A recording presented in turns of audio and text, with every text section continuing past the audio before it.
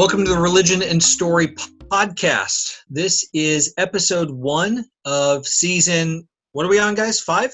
5. Episode 1 of season 5. And we want to start off our first episode of season 5 by thanking the Christian Chronicle for giving us a shout out in their latest list of podcasts to listen to. Yes, Stephen's got his copy right there. So, thank you to them.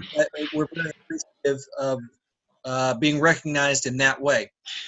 So to start us off in season 5, we are going to talk about how Christians view technology.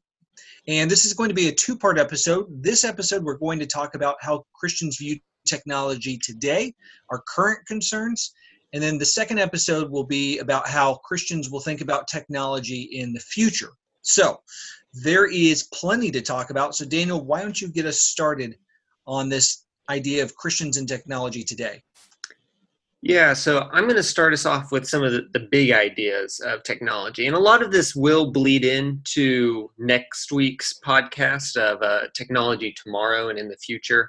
But a lot of it is happening right now. So technology is obviously is manifest in industry, and in that way affects a lot of the things that we hold most dearly, our work, our jobs, the way that we provide for our families. A lot of people think of automation and artificial intelligence. These automation obviously has been growing for a long time. Artificial intelligence is a much more recent advancement in technology. But both of these things, especially combined, are eliminating jobs. Some maybe seem slowly, but there's certainly the potential for it to be even quicker and to eliminate jobs even faster. Michael has a lot more knowledge on the economics of automation. He can talk about that more later. But that's one of the big ways that people are thinking about technology today and are worried about it, as it is pushing the working class Americans and people around the world seemingly to the margins as we make way for efficiency through machines and through computers. Stephen, we were talking before about some of the more intimate ways that technology influences our life today and our families. Share some of those thoughts with us.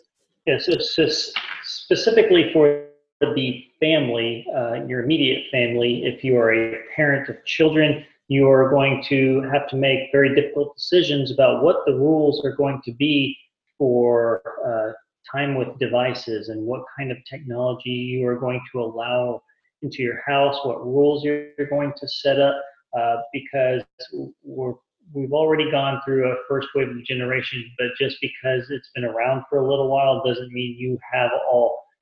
You may not have had those same types of technology when you were a kid. So a lot of the technology that you might be dealing with your family is new. So ground rules need to be set. We will mention the book by Andy Crouch called The Tech-Wise Family. He's of no relation other than a descendant of Noah, like the rest of us. I'm sure we have a Crouch connection somewhere down the line. Somebody had to start with that name. Anyway, but we don't know the guy. Just know of his book. I will share a few of what he calls the tech-wise commitments. At least that's what we called them. There was a class where I go to church where we went over this, and we call these the 10 tech-wise commitments. So the first one being that you want to do activities together as a family. Also, and I'm not just going to go 1 through 10 because it could take a while, but making sure that you incentivize creativity, challenges to develop a person rather than being so dependent upon your devices. Making sure that you take time away from those devices, similar to the concept of the Sabbath. So taking an hour out of every day to put your device down, a day out of every week, or a week out of every year. And making sure that you start your day off by challenging yourself and not starting your day off by just consuming your device as soon as you wake up and making sure that your device goes to bed before you do. The making sure that we use screens for a purpose and make sure that you do them with your family or a group, so you're not isolating yourself. There's a lot of problems that go into isolation. That's really how a lot of sins seep into us. It's because you're alone. You don't think anyone's watching, when obviously, our Heavenly Father is at a minimum. The one that I really try and press for my family is when we're in the car, that is the time to have a conversation with our family and put the devices away, because everybody can just be consumed by those, and you go off into your own world, and relationships can fall apart if that becomes a habit. Stephen, am I allowed to pull up Google Maps under this commitment? You should have your maps already saved in an offline file on your phone so that you don't even have to use an internet connection. Okay. What if I pull out a MapsGo? Is that appropriate? Well, Now, you can only use the oral history of maps that have been passed down for generations. Okay. Well, cars themselves are so technologically advanced now that they themselves are almost you could call them a device if you wanted to. I share a ride with Fred Flintstone. I don't use technology, just the wheel. Now we're just being silly. A few other ones that kind of get away from the technology aspect, but just how to create family bonding is whenever you're learning to sing, which is a form of worship, that you should sing yourselves and not rely upon a recording to lead you or worship you. I thought that was kind of interesting, but yeah, I think that's more about just focus on the worship, which, separate the technology from the worship. You don't want robots worshiping for you. Maybe that'll be something that we get into in our next episode about technology. But that's really the main highlights that I would throw out there from that book. Again, it's called The Tech-Wise Family by Andy Crouch. So what do you guys think about it? I wanted to address or elaborate more on the second to last one I think you mentioned, or before, the one about singing, that it's important to note that Andy Crouch has no relation to the Churches of Christ, and he doesn't come from a background that is pro a cappella music.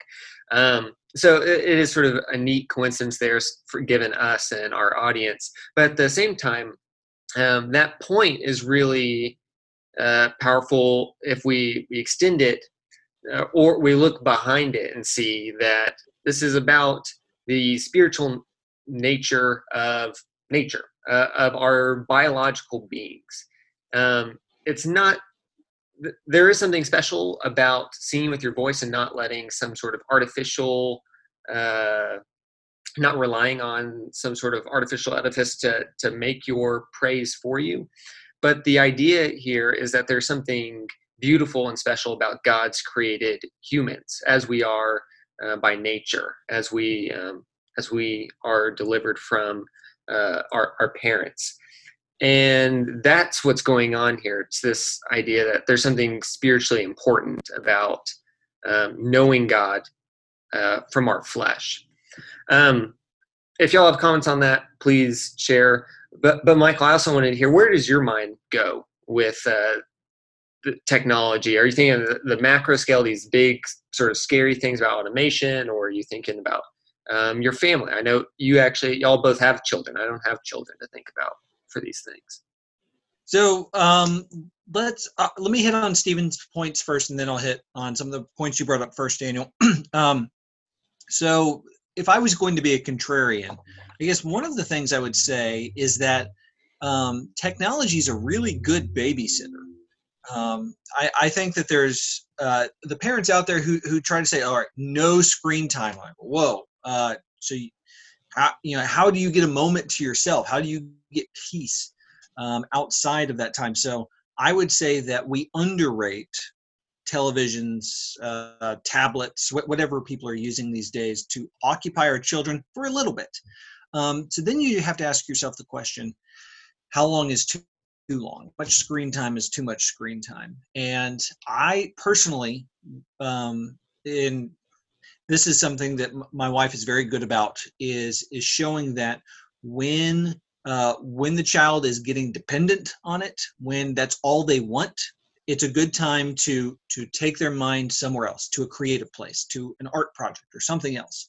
Make sure that they might enjoy the show that they're watching. I embarrassingly know too much about their shows, but at the same time, make sure that their mind is being stimulated by the outside world, by nature. Go outside.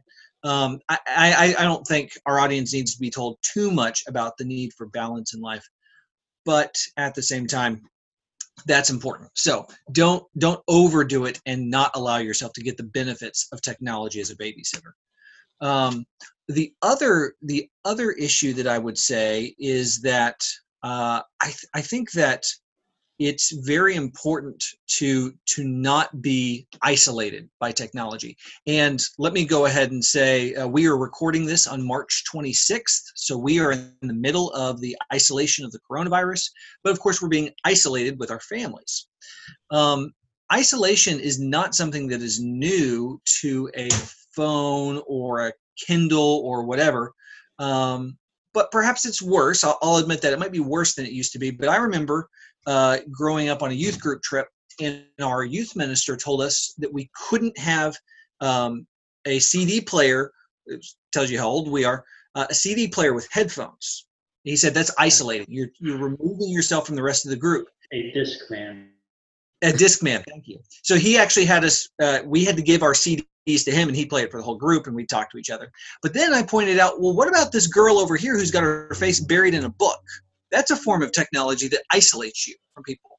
Now, granted, hopefully it's a good book, that it's connecting you with the thoughts of someone else. We tend to discriminate against new technologies. The new technology is the bad one. So I would say that human connection is one that we need to preference, that my wife has preference over any phone call. I remember, I'll stop with on the topic of family after this quick story. I was talking with my old boss a couple months ago. We were talking. We were maybe 15 minutes into the phone call, and he told me that he was getting a call from his son, and he said, "Michael, I have a rule. I always take phone calls from my kids, so I have to say bye." And so the call was over. That was it. He preferenced his family over an outside connection that was happening over technology. But who do we preference? Who are the people that we preference? So let me just make a couple quick points about what Daniel said at the beginning. Jobs have been lost to technology. Millions of jobs have been lost to technology. And perhaps one of the worst perpetrators is the tractor. If we go back 100 years, we would see that, or maybe 200 years, great numbers of people were working on farms, but many of those jobs were able to go away because of innovation with different farming technology. And we're seeing the same thing today, where some jobs, the bank teller's job is being lost to an ATM.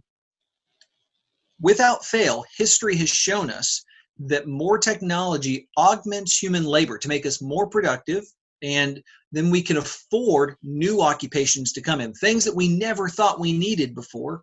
Occupations that no one would have thought of as being useful are now mainstream, and we should expect for that to continue to happen as we lose jobs, and really losing jobs to technology or China or the Philippines. They're all the same. We're losing a job one way or the other.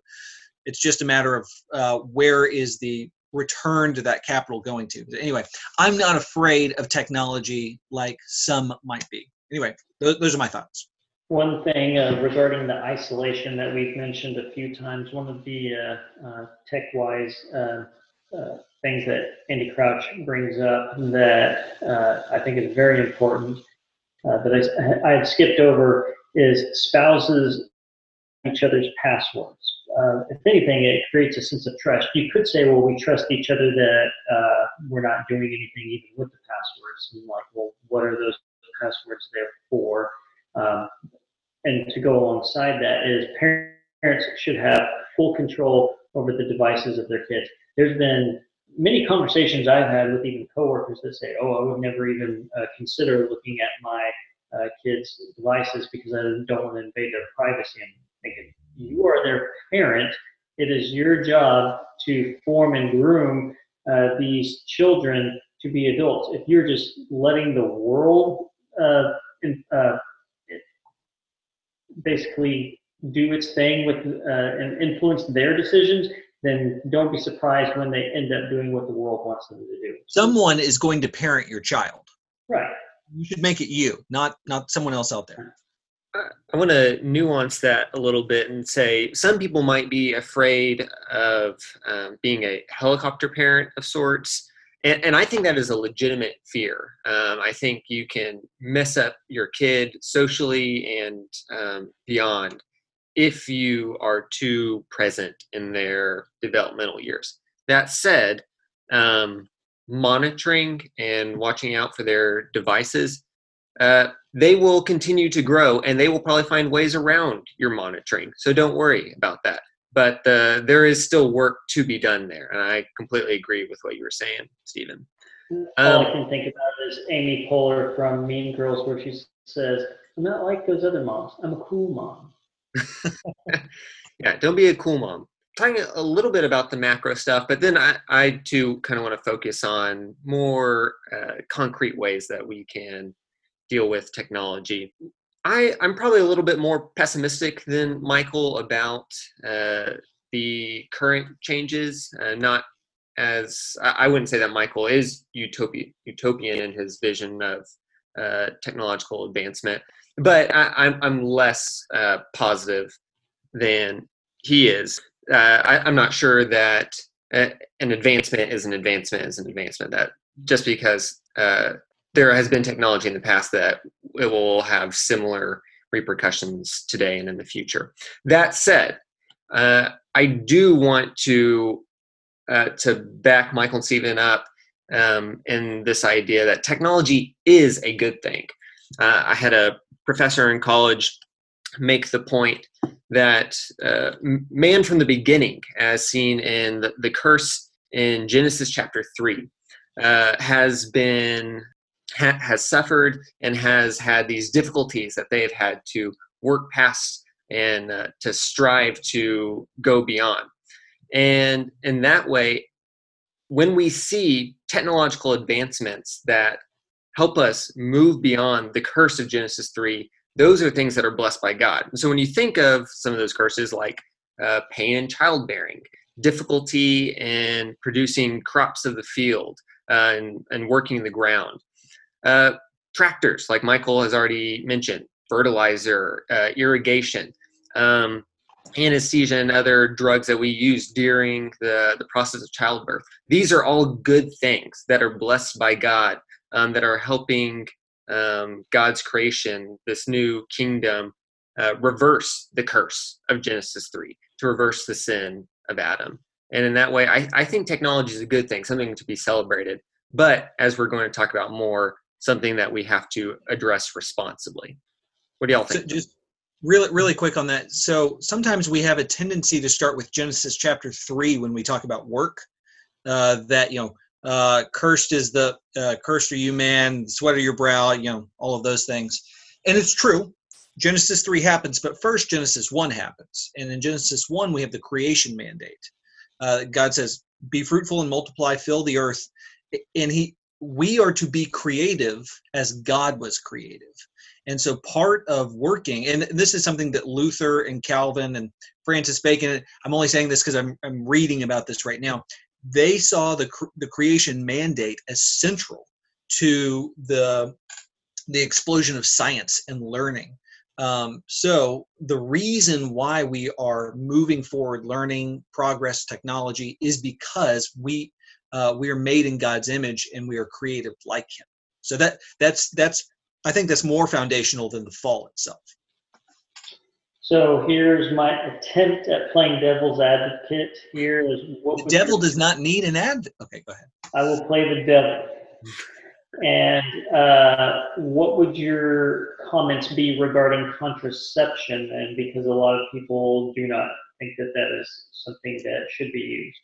So we've got about 20 minutes left. I do want us to spend, I don't know, 5-10 minutes talking about like what are technologies today that get the most strife. And I think that's a good one to start off with. I've had Catholic friends who I've had conversations with who are very much, against the idea of the pill. As Gary Goldman said, it's one of the greatest technologies, because when you say the pill, everyone knows exactly what you're talking about. So I'm someone that is pro, in that I think that it was a good technological invention to allow people to have some control over their family, the size of their family. That said, as Daniel pointed out earlier, every technology that is created has a good purpose to it, but can also be used in evil ways. So any technology that leads to positive family planning, that allows families to be safe, also can be used in a bad way. It could be used for sex outside of marriage, to protect you from the consequences of that. Or taking too many of those pills could actually kill a child in the womb. So just because there is a good use for it doesn't mean that it's always good. Yeah, because you can take it one step further to abortion as a scientific process of controlling human life. And so yes, I think we would all agree that that's something that has been distorted into an evil act. Other technologies that I can think of that are obviously relevant, let's just take the obvious one, is social media, and how it has negative effects, has positive effects.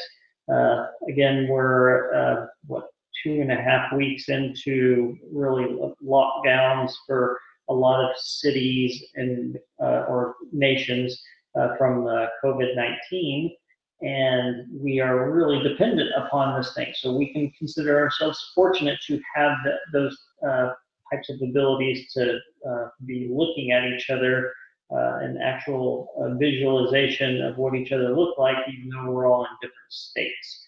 We can talk to each other. So obviously those are the pros. The cons of social media is probably heard a sermon on FOMO, fear of missing out, because you want to know what's going on in everybody's lives. You measure your life against all the happiness that you see everybody else doing, but everybody's going to be on their best behavior because you want to make it look like there are no problems in your life. Because who wants to hear about everybody's problems and airing your own dirty laundry on social media? Nobody would do that. And the few people that do that don't really get too many likes, do they? Yeah, I would maybe take it further and even say I think there's probably more bad things about social media than there are good things. Again, right now, people are probably using it to its best potential, as we can't physically be with one another. But there's a lot of time. Social media lends itself to a lot of time outside of the real world, wasted time.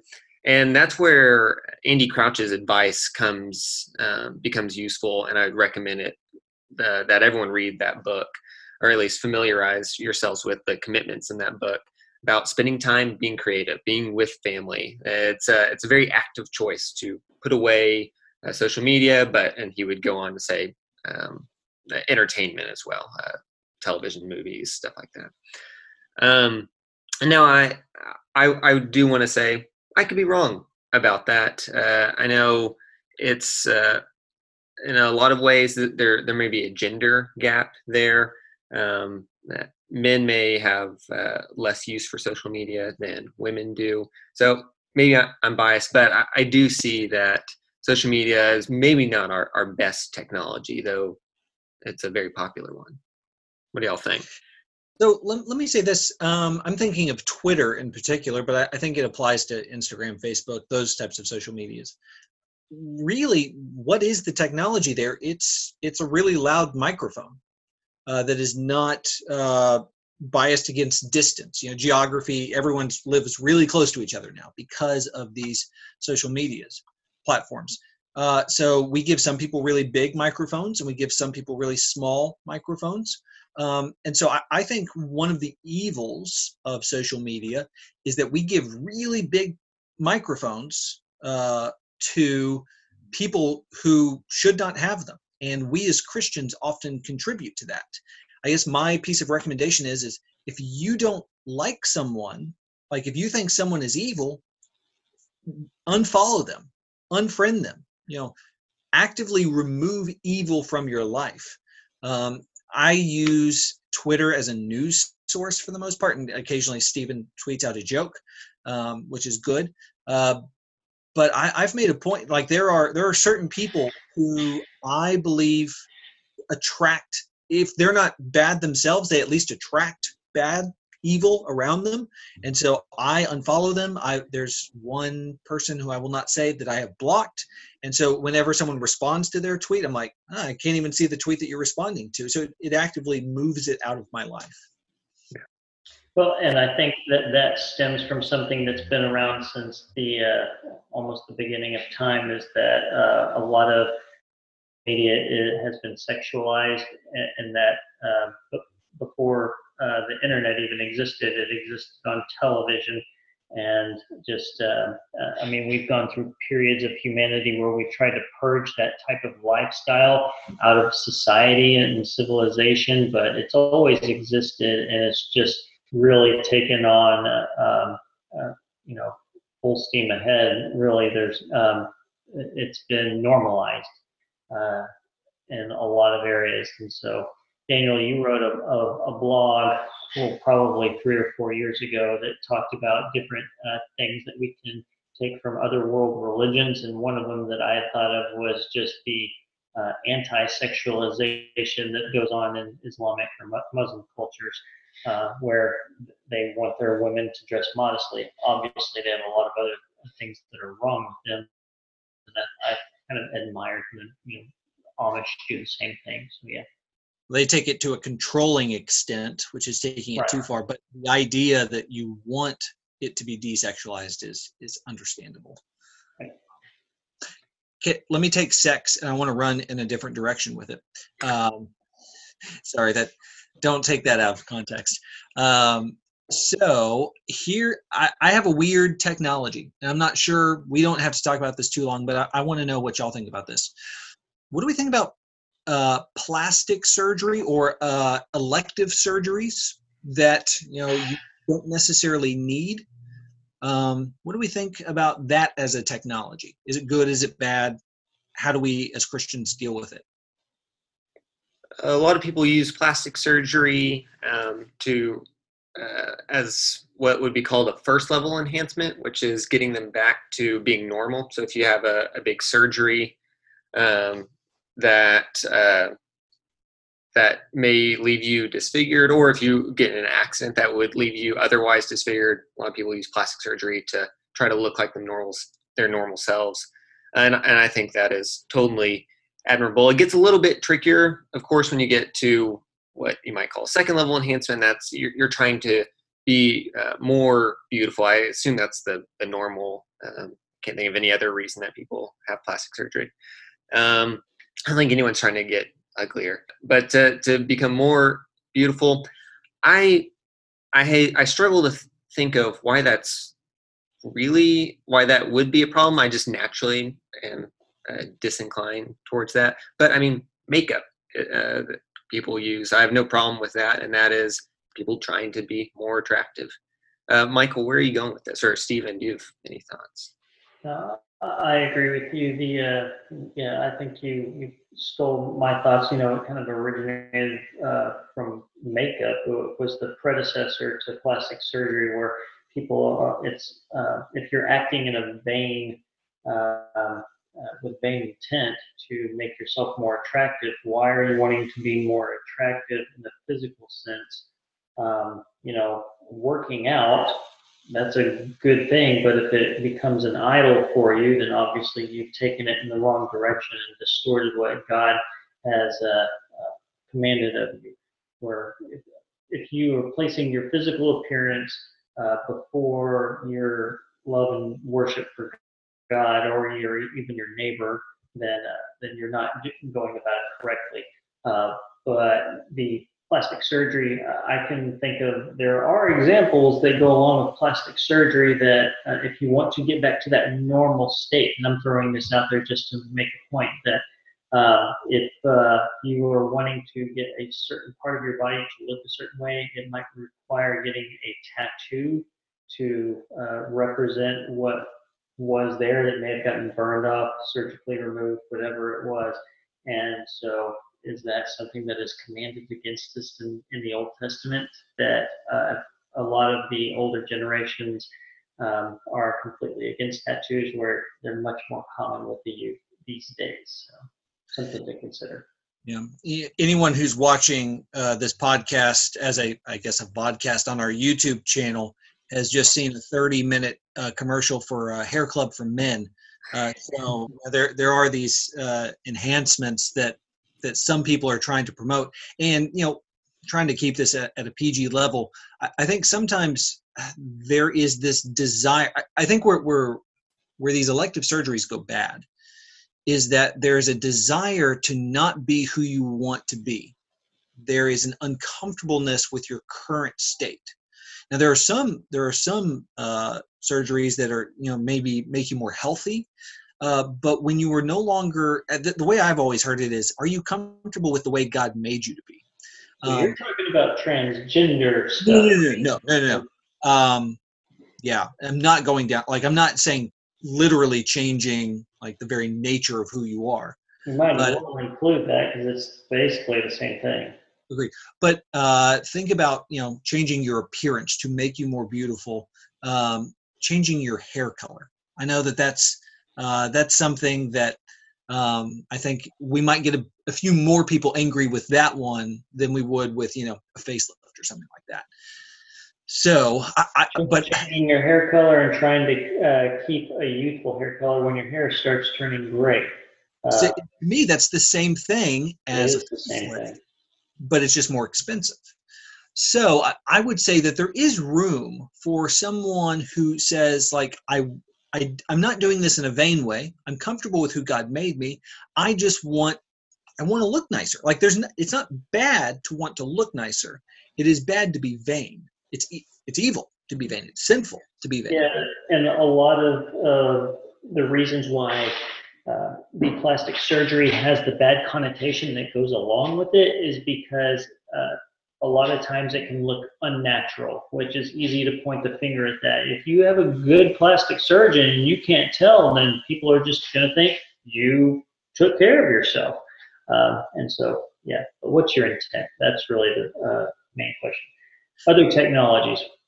Yeah, well, so we've got about 6 minutes or probably less than that. So, are we ready for round the horn parting thoughts? Sure. Daniel, what's your one takeaway that you think that someone should have after listening to this? What's the big picture?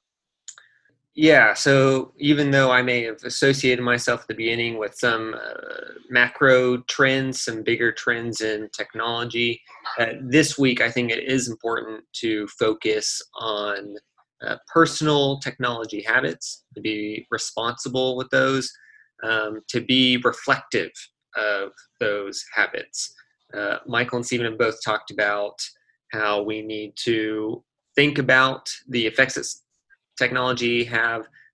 Oftentimes it's good, but we have to be sure to check ourselves for when it might cross that line into being, of course, detrimental to ourselves, but even more our responsibility, detrimental to those we are responsible for, children, loved ones, things like that. I'll share that there was a story from a missionary that went to my church or was supported by my church, that he pre-existed me, but I've heard this story secondhand, that he was talking to some people that lived in the town that he was a missionary of, and a guy came up to him and said, "Preacher, if I want to be a Christian, do I need to smoking? And the preacher said, well, would you? And he said, no. And then he says, well, you have to. Basically saying that once something has become more important that would prevent you from following God, really becomes an addiction. And my point is that if things are becoming more important to us, that we have to do those things, like if you have a website that you check every single day before you do your Bible reading, and if you're not doing your Bible reading, you should be, because that really connects you with God. And if you aren't having a connection with God because you have your to-do list technology items, then really examine how technology is becoming an addiction for us. Those are some things that you should try to improve about your life. Yeah. Stephen, I can't say it better than how you said it. So I will restate in what I've heard it succinctly said. Technology makes a very good servant, but it makes a horrible God. Allow technology to serve your life, make you a better person, make your relationships better, but don't let it take over your life. Don't let it take over your relationships. Don't let it take over your family. And certainly, as you said, Stephen, don't let it get between you and God. So I think we're generally pro-technology on this podcast, but also wary of the effects that it can have. So we want to end off by thanking everyone for listening to the beginning of season 5. We also want to thank the Christian Chronicle for featuring us. Go to their website and check out the other podcasts that they're featuring. And we will talk to you next week as we talk more about how Christians react to technology and what that will look like in the future. Thanks for listening to us. Talk to you next time.